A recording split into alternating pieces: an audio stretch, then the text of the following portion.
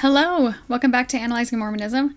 So we're taking a break this week in discussing the Gospel Topics essays. My sister is out of state, and I want her to be here when we give commentary on that. So, anyway, today I want to discuss the story of Charles Anthon. There are 3 historical documents I want to share. The first comes from the Church History, Volume A1, that gives the overall story of Charles Anthon as taught in the church curriculum. It was published, I believe, in 1838. Although the date of this account is listed under September 1827, it wasn't written until much later, because they're just creating the church history from memory at this point. And if you're a member of the church, or if you were a member at any point, this story will probably be familiar to you. So the second document is a letter from Charles Anthon himself. It was first published in a book called Mormonism Unveiled by E.D. Howe, and it was published in 1834, so just 4 years after the organization of the church. And the third document is also from Charles Anthon, and this one was published in a book titled Gleanings by the Way by Reverend John A. Clark, and this was published in 1842. I also want to apologize really quick. So I listened through these accounts again that I'm reading, and I talk really fast. My family has always told me this. I guess when you have 14 siblings, you kind of have to figure out how to get your word in edgewise. My grandma hoped that my mission would cure me of my fast talking, but that didn't work. So I apologize right now. I talk really fast, so maybe that'll be good, maybe that'll be bad. Oh, actually, first, so I'm here on Joseph Smith Papers, and there's a biography for Charles Anthon, and I just wanted to read what the church is saying about him. So he was born the 17th of November, 1797. He died July 29th of 1867. He was a college professor lawyer born in New York City, son of George Christian Anthon and Genevieve Judith. Attended Columbia College through 1811 to 1815 in New York City. He studied law, admitted to the bar in 1819. He was an adjunct professor of Greek and Latin at Columbia College in 1820 and 1830. He was the rector of grammar school in 1830 to 1864. He was a full professor at Columbia College from 1830 to 1867. He produced numerous classical textbooks for college students, and then he died in New York City. So that's what the church has to say on Joseph Smith Papers. Okay, so I'm just going to jump in and start reading from the document from the History of the Church in 1838, Volume A1. It's on page 8, so if anyone wants to follow along. From the History of the Church, 1838 to 1856, Volume A1, September 1827 to February 1828. The excitement, however, still continued, and rumor with her 1,000 tongues was all the time employed in circulating tales about my father's family and about myself. If I were to relate 1,000th part of them, it would fill up volumes. The persecution, however, became so intolerable that I was under the necessity of leaving Manchester and going with my wife to Susquehanna County in the state of Pennsylvania. While preparing to start, being very poor and the persecution so heavy upon us that there was no probability that we would ever be otherwise. In the midst of our afflictions, we found a friend in the gentleman by the name of Martin Harris, who came to us and gave us $50 to assist in our affliction. M. Harris was a resident of Palmyra Township, Wayne County in the state of New York, and a farmer of respectability. By this timely aid, I was enabled to reach the place of destination in Pennsylvania, and immediately after my arrival there, I commenced copying the characters of the plates. I copied a considerable number of them, and by means of the Urim and Thummim, I translated some of them, which I did between the time I arrived at the house of my wife's father in the month of December and the February following. Sometime in this month of February, the aforementioned Mr. Martin Harris came to our place, got the characters which I had drawn off the plates, and started with them to the city of New York. For what took place relative to him and the characters, I refer to his own account of the circumstances as related them to me after his return, which was as follows. I went to the city of New York and presented the characters which had been translated, with the translation thereof, to Professor Charles Anthon, a gentleman celebrated for his literary attainments. Professor Anthon stated that the translation was correct, more so than any he had before seen translated from the Egyptian. I then showed him those which were not yet translated, and he said that they were Egyptian, Chaldaic, Assyriac, and Arabic, and he said that they were true characters. He gave me a certificate certifying to the people of Palmyra that they were true characters, and that the translation of such of them as had been translated was also correct. I took the certificate and put it into my pocket, and was just leaving the house when Mr. Anthon called me back and asked me how the young man found out that there were gold plates in the place where he had found them. I answered that an angel of God had revealed it unto him. He then said to me, "Let me see that certificate." I accordingly took it out of my pocket and gave it to him, when he took it and tore it into pieces, saying that there was no such thing now as ministering of angels, and that if I would bring the plates to him, he would translate them. I informed him that part of the plates were sealed, and that I was forbidden to bring them. He replied, I cannot read a sealed book. I left him, and went to Dr. Mitchell, who sanctioned what Professor Anthon had said respecting both the characters and the translation. Okay, so I actually lied. I'm going to read another document. This is from the Palmyra Freeman, and it was published on August 11th, 1829. Golden Bible. The Palmyra Freeman says, the greatest piece of superstition that has ever come within our knowledge now occupies the attention of a few individuals of this quarter. It is generally known and spoken of as the Golden Bible. Its proselytes give the following account of it. In the fall of 1827, a person by the name of Joseph Smith of Manchester, Ontario County, reported that he had been visited in a dream by the Spirit of the Almighty, and informed that in a certain hill in that town was deposited this Golden Bible, containing an ancient record of a divine nature and origin. After having been thrice thus visited, as he states, he proceeded to the spot, and after penetrating Mother Earth a short distance, the Bible was found, together with a huge pair of spectacles. He had been directed, however, not to let any mortal being examine them, under no less penalty than instant death. They were therefore nicely wrapped up, and excluded from the vulgar gaze of poor wicked mortals. It was said that the leaves of the Bible were plates of gold, about 8 inches long, 6 wide, and 1/8 of an inch thick, on which were engraven characters, or hieroglyphics. By placing the spectacles in a hat and looking into it, Smith could, he said so at least, interpret these characters. An account of this discovery was soon circulated. The subject was almost invariably treated as it should have been, with contempt. A few, however, believed the golden story, among whom was Martin Harris, an honest and industrious farmer in this town, Palmyra. So blindly enthusiastic was Harris that he took some of the characters interpreted by Smith and went in search of someone besides the interpreter who was learned enough to English them. But all to whom he applied, among the number was Professor Mitchell, of New York, happened not to be professed of sufficient knowledge to give satisfaction. Harris returned and set Smith to work at interpreting the Bible. He has at length performed the task, and the work is soon to be put to press in Palmyra. Its language and doctrines are said to be far superior to those of the Book of Life. Okay, thank you for listening to that with me, going a little bit off script. I had never read this article before, so that was really fun, and I just think it's interesting also that this newspaper points out that he was visited in a dream by the Almighty, and he's kind of getting the story mixed up with evidently the Moroni story, where he comes and sees him 3 times in the night. So, I can kind of see where the newspapers are coming from. It's just also interesting that it doesn't really talk about the first vision, except that he was visited by the Almighty in a dream. So, there's that. So, while I was reading that newspaper, I also found that he did write about this in 1832. This just isn't a very full account, so I'm going to just read it anyway, because I want all of the evidence, all of the documents. So this is in 1832 when Joseph makes his first attempt at writing the history of the church.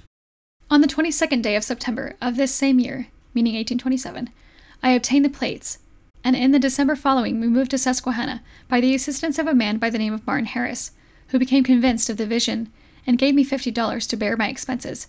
And because of his faith in this righteous deed, the Lord appeared unto him in a vision, and showed unto him his marvelous work which he was about to do. And he immediately came to Susquehanna, and said the Lord had shown unto him that he must go to New York City with some of the characters. So we proceeded to copy some of them, and he took his journey to the eastern cities, and to the learned, saying, Read this, I pray thee. And the learned said, I cannot. But if he would bring the plates, they would read it. But the Lord had forbade it, and returned it to me, and gave them to me to translate. And I said, I cannot, for I am not learned. But the Lord had prepared spectacles for to read the book thereof. I commenced translating the characters, and thus the prophecy of Isaiah was fulfilled, which is written in the 29th chapter concerning the book. I'm going to put a plug in for a website called fullerconsideration.com, and if you type in the Anthon transcript, it gives you all the times in church history where they talked about or published anything to do with Charles Anthon or this prophecy in Isaiah, and it's really interesting to look at. Okay, so now moving on to the second document, which is now the 4th document, I guess. I don't even know. Anyway, but this one, as I said before, comes from the book Mormonism Unveiled by E.D. Howe, and this is a letter written to E.D. Howe that he published in that book in 1834. New York, February 17th, 1834. Dear Sir, I received this morning your favor of the 9th instant, and lose no time in making a reply. The whole story about my having pronounced the Mormonite inscription to be reformed Egyptian hieroglyphics is perfectly false. Some years ago, a plain and apparently simple-hearted farmer called upon me with a note from Dr. Mitchell of our city, now deceased, requesting me to decipher, if possible, a paper which the farmer would hand me and which Dr. M. confessed he had been unable to understand. Upon examining the paper in question, I soon came to the conclusion that it was all a trick, perhaps a hoax. When I asked the person who brought it how he obtained the writing, he gave me, as far as I can now recollect, the following account. A gold book consisting of a number of gold plates, fastened together in the shape of a book by wires of the same metal, had been dug up in the northern part of the state of New York, and along with the book, an enormous pair of gold spectacles. These spectacles were so large that, if a person attempted to look through them, his 2 eyes would have been turned towards one of the glasses merely, the spectacles in question being altogether too large for the breadth of the human face. Whoever examined the plates through the spectacles was enabled not only to read them, but fully to understand their meaning. All this knowledge, however, was confined at that time to a young man, who had the trunk containing the book and spectacles in his sole possession. This young man was placed behind a curtain, in the garret of a farmhouse, and being thus concealed from view, put on the spectacles occasionally, or rather, looked through one of the glasses, deciphered the characters in the book, and, having committed some of them to paper, handed copies from behind the curtain to those who stood on the outside. Not a word, however, was said about the plates having been deciphered by the gift of God. Everything in this way was effected by the large pair of spectacles. The farmer added that he had been requested to contribute a sum of money towards the publication of the Golden Book, the contents of which would, as he had been assured, produce an entire change in the world and save it from ruin. So urgent had been these solicitations that he intended selling his farm and handing over the amount received to those who wished to publish the plates. As a last precautionary step, however, he had resolved to come to New York and obtain the opinion of the learned about the meaning of the paper which he had brought with him, and which had been given him as a part of the contents of the book, although no translation had been furnished at the time by the young man with the spectacles. On hearing this odd story, I changed my opinion about the paper, and, instead of viewing it any longer as a hoax upon the learned, I began to regard it as part of a scheme to cheat the farmer of his money, and I communicated my suspicions to him, warning him to beware of rogues. He requested an opinion from me in writing, which of course I declined giving, and he then took his leave, carrying the paper with him. This paper was in fact a singular scrawl. It consisted of all kinds of crooked characters, disposed in columns, and had evidently been prepared by some person who had before him at the time a book containing various alphabets, Greek and Hebrew letters, crosses and flourishes, Roman letters inverted or placed sideways were arranged in perpendicular columns, and the whole ended in a rude delineation of a circle divided into various compartments, decked with various strange marks and evidently copied after the Mexican calendar given by a Humboldt, but copied in such a way as to not betray the source whence it was derived. I am thus particular as to the contents of the paper, inasmuch as I frequently conversed with my friends on the subject since the Mormonite excitement began, and well remember that the paper contained anything else but Egyptian hieroglyphics. Some time after, the same farmer paid me a second visit. He brought with him the Golden Book in print, and offered it to me for sale. I declined purchasing. He then asked permission to leave the book with me for examination. I declined receiving it, although his manner was strangely urgent. I adverted once more to the roguery which had been, in my opinion, practiced upon him, and asked him what had become of the gold plates. He informed me that they were in a trunk with a large pair of spectacles. I advised him to go to a magistrate and have the trunk examined. He said the curse of God would come upon him should he do this. On my pressing him, however, to pursue the course which I had recommended, he told me that he would open the trunk if I would take the curse of God upon myself. I replied that I would do so with the greatest willingness and would incur every risk of that nature, provided I could only extricate him from the grasp of rogues. He then left me. I have thus given you a full statement of all that I know respecting the origin of Mormonism, and must beg you, as a personal favor, to publish this letter immediately, should you find my name mentioned again by those wretched fanatics. Yours respectfully, Charles Anthon. So Charles Anthon here is directly contradicting the story that Martin Harris gave to Joseph Smith in, it was supposed to be 1827, but in the 1832 account and in the 1838 account. This is just directly contradictory. Charles says, I didn't do that. I didn't give him a certificate. I told him it was a hoax. I told him it was a scam. This is not what happened, and in fact, I warned him against selling his farm. One thing that I did want to point out is that even though Charles Anthon speaks out against this, the church still today tells the original story by Martin Harris.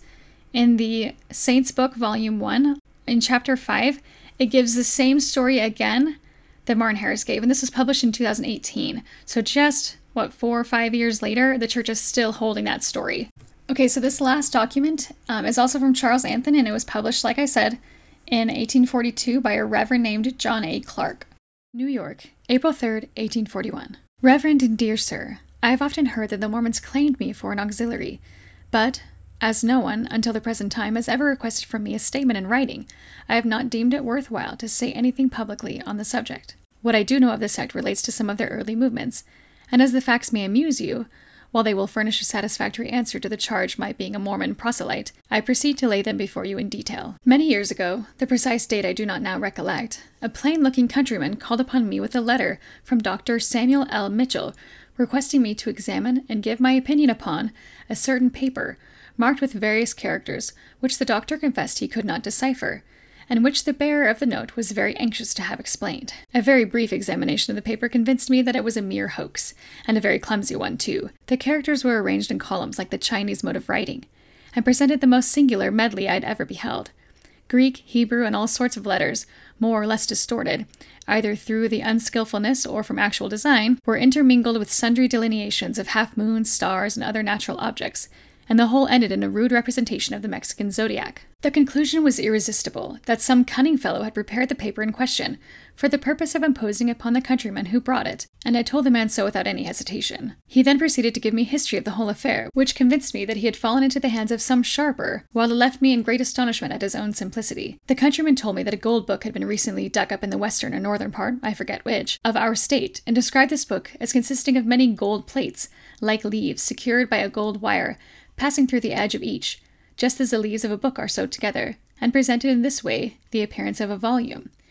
Each plate, according to him, was inscribed with unknown characters, and the paper which he handed me, a transcript of one of these pages. On my asking him by whom the copy was made, he gravely stated that along with the golden book, there had been dug up a very large pair of spectacles, so large in fact that if a man were to hold them in front of his face, his two eyes would merely look through one of the glasses, and the remaining part of the spectacles would project a considerable distance sideways. These spectacles possessed, it seems, very valuable property of enabling anyone who looked through them, or rather through one of the lenses, not only to decipher the characters on the plates, but also to comprehend their exact meaning and to be able to translate them. My informant assured me that this curious property of the spectacles had been actually tested and found to be true. A young man, it seems, had been placed in the garret of a farmhouse, with a curtain before him, and having fastened the spectacles to his head, had read several pages in the golden book, and communicated their contents in writing to certain persons stationed on the outside of the curtain. He had also copied off one page of the book in the original character, which he had in the like manner handed over to those who were separated from him by the curtain,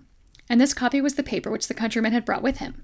As the golden book was said to contain very great truths and most important revelations of a religious nature, a strong desire had been expressed by several persons in the countryman's neighborhood to have the whole work translated and published. A proposition had accordingly been made to my informant to sell his farm and apply the proceeds to the printing of the golden book, and the golden plates were to be left with him as a security until he should be reimbursed for the sale of the work. To convince him more clearly that there was no risk whatsoever in the matter, and that the work was actually what it claimed to be, he was told to take the paper, which purported to be a copy of one of the pages of the book, to the city of New York, and submit it to the learned in that quarter, who would soon dispel all of his doubts and satisfy him as to the perfect safety of the investment. As Dr. Mitchell was our Magnus Apollo in those days, the man called first upon him, but the doctor, evidently suspecting some trick, declined giving any opinion about the matter, and sent the countryman down to the college to see, in all probability, what the learned pundits in that place would make of the affair. On my telling the bearer of the paper that an attempt had been made to impose on him and defraud him of his property, he requested me to give him my opinion in writing about the paper, which he had shown to me. I did so without any hesitation, partly for the man's sake and partly to let the individual behind the curtain see that his trick was discovered. The import of what I wrote was, as far as I can now recollect, simply this, that the marks in the paper appeared to be merely an imitation of various alphabetical characters, and had, in my opinion, no meaning at all connected with them. The countryman then took his leave, with many thanks, and with the express declaration that he would in no shape part with his farm or embark in the speculation of printing the golden book.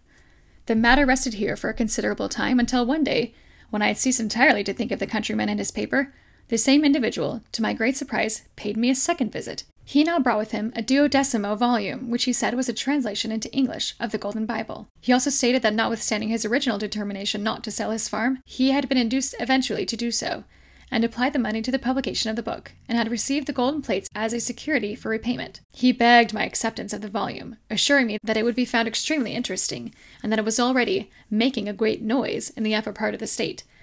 Suspecting now that some serious trick was on foot, and that my plain-looking visitor might be in fact a very cunning fellow, I declined his present, and merely contented myself with a slight examination of the volume while he stood by. The more I declined receiving it, however, the more urgent the man became in offering the book, until at last I told him plainly that if he left the volume, as he said he intended to do so, I should most assuredly throw it after him as he departed. I then asked how he could be so foolish as to sell his farm and engage in this affair, and requested him to tell me if the plates were really of gold. In answer to this latter inquiry, he said that he had never seen the plates themselves, which were carefully locked up in a trunk, but that he had the trunk in his possession. I advised him by all means to open the trunk and examine the contents, and if the plates proved to be of gold, which I did not believe at all, to sell them immediately. His reply was that if he opened the trunk, the curse of heaven would descend upon him and his children. However, added he, I will agree to open it, provided that you will take the curse of heaven upon yourself for having advised me to the step. I told him I was perfectly willing to do so, and begged he would hasten home and examine the trunk, for he would find he had been cheated. He promised to do as I recommended, and left me, taking his book with him. I have never seen him since. Such is a plain statement of all that I know respecting the Mormons. My impression now is that the plain-looking countryman was none other than the prophet Smith himself, who assumed an appearance of great simplicity in order to entrap me, if possible, into some recommendation of his book. That the prophet aided me by his inspiration in interpreting the volume is only one of the many amusing falsehoods which the Mormonites utter relative to my participation in their doctrines. Of these doctrines I know nothing whatever, nor have I ever heard a single discourse from any one of their preachers, although I have often felt a strong curiosity to become an auditor, since my friends tell me that they frequently name me in their sermons, and even go so far as to say that I am alluded to in the prophecies of Scripture. If what I have here written shall prove of any service in opening the eyes of some of their deluded followers to the real designs of those who profess to be the apostles of Mormonism, it will afford me a satisfaction equaled, I have no doubt, only to that which you yourself will feel in the subject. I remain very respectfully and truly your friend, Charles Anthon. Don't you love those stories? I just love that. I'm like, if you leave this book with me, I'm going to throw it at you. And also, like, of course, yeah, I'll take the curse upon me. Just open the box and make sure you're not getting cheated. So, I love how consistent Charles Anthon seems to be in both of these accounts. He visits him twice. He gives the same reasoning. He gives the same answer. Like, it's just very consistent. The only thing, or the biggest thing that's different about these two accounts is that he doesn't seem to know who he's talking to. He assumes that it's Joseph Smith. He assumes that it's the prophet. Which I guess if he didn't know Martin Harris, there's no reason why he would have remembered who he was. But also, as it points out in the book Saints, in chapter 5, it says that Charles Anthon was 15 years younger than Martin Harris. And so he might have just seen him as an old farmer, and there's two Joseph Smiths, so he could have been like getting them confused. Another thing that I wanted to point out was that in July of 1799, so like 20 years before this, 30 years before this, a stone was found in the city of Rosetta by French soldiers during Napoleon's invasion of Egypt.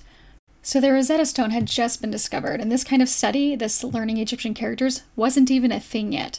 The church points out that yes, Charles Anthon was a learned man, but he only studied Greek and Latin, so I'm not sure why Martin Harris would have gone to him to see if the characters on the plates were truly some kind of reformed Egyptian. I mean, I totally get why Martin wanted a second opinion before selling his farm and financing the whole ordeal. It just doesn't seem like the best thing for him to have done.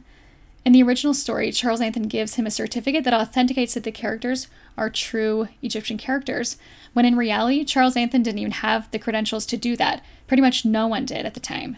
So of all these accounts that I've read, there's a theme that Charles Anthon is fulfilling prophecy given in Isaiah 29. And I want to read that prophecy because I think it means something different than what we think it does. In Isaiah 29, 9-13 it says, "Stay yourselves and wonder. Cry ye out and cry. They are drunken, but not with wine. They stagger, but not with strong drink.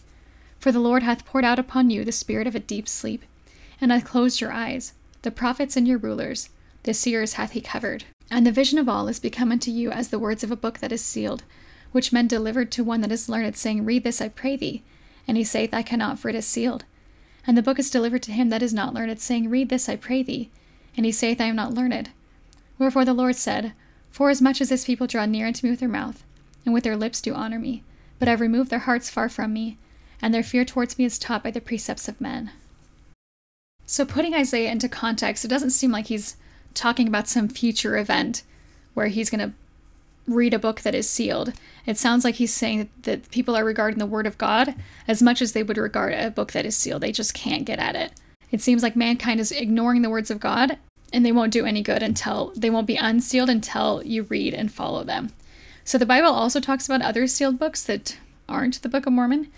In Daniel 12 and Revelations, it talks about other different sealed books. which is interesting. Okay, so we've got Joseph Smith and Martin Harris saying that Charles Anthon did authenticate the characters. We have the Palmyra Freeman in 1829 saying that no one was learned enough to give this kind of certificate. And then we have Charles Anthon coming out twice saying that this story did not happen the way that the church has been saying that it happened. Now, I'm not expecting the church to change anything. It just feels disingenuous for the church to keep pushing this story when the leading character in the story says that this didn't actually happen the way that the church says it has happened. These things fascinate me. I love church history. It's just so interesting, and it's just funny. Like, Charles Anthon is a funny guy. Anyway. Okay, well, that's all I've got for this episode. If you want to reach out to me if I've made any mistakes, or if you want to add anything or tell me about an episode you want me to do, you can email me at julia.analyzing.mormonism@gmail.com. And thank you for joining me. I hope you have a fantastic day.